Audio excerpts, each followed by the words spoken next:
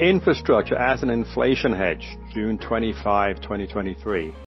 We're getting used to 4 to 5% inflation. Using the Fed's preferred measure, core personal consumption expenditures, it's been above 3% since April 2021.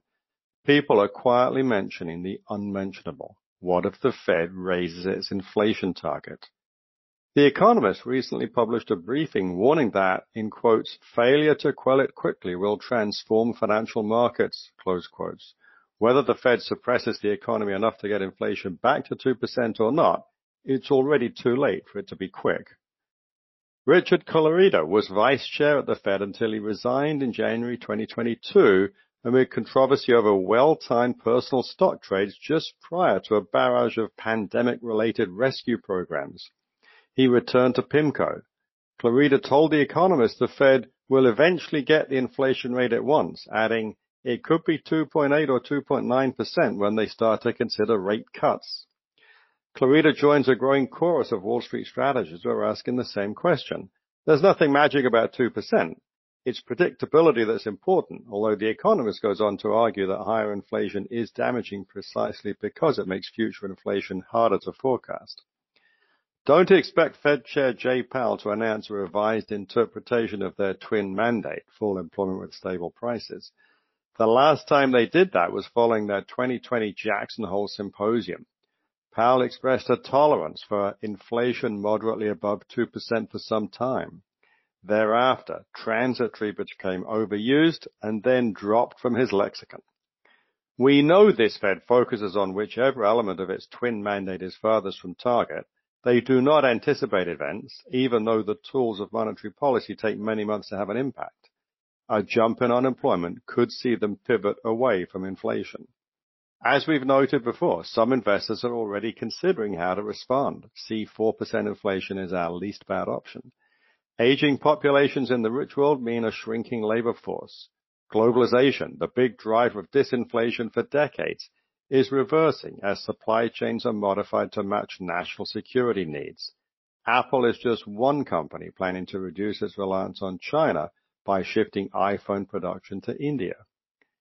Treasury inflation-protected securities, or TIPS, are expensive. Their price is as much distorted by the Fed's QE purchases as conventional securities. 10-year TIPS at 1.5% are priced for 10-year inflation expectations of 2.2% when subtracted from regular 10-year notes yielding 3.7%. This calculation has been below 2.3% all year. It's a mistake to infer credibility in the Fed's efforts. The University of Michigan survey shows 10-year inflation expectations have been rising all year and now sit at a 12-year high of 3.2%, almost 1% above TIPS. This shows the bond market can't be relied on as a measure of what investors think will happen. Stocks are better than bonds in such an environment. Within the equity market, stocks with pricing power should offer protection.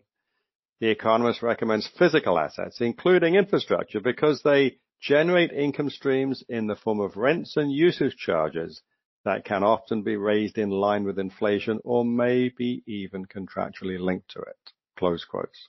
The Economist adds that such assets are hard to access, often, in quotes, dominated by private investment managers who tend to focus on selling to big institutional investors, close quotes.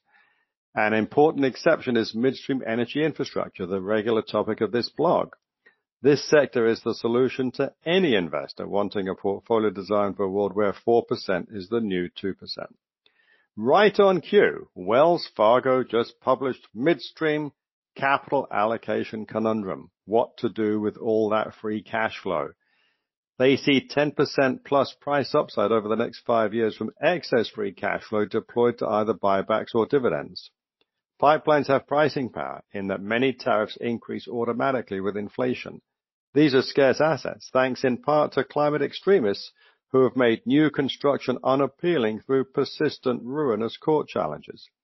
Mountain Valley Pipeline will soon be finished, but the protracted timeline will serve as a warning that returns on growth capex can be uncertain.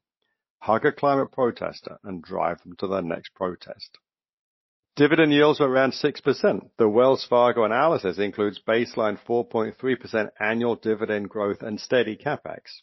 The excess cash flow they project is worth around 2% per annum. Adding the three together results in a 12.3% per annum 5-year return. That's not assuming any repricing as investors are drawn towards publicly traded infrastructure, even though returns like this would probably create their own momentum.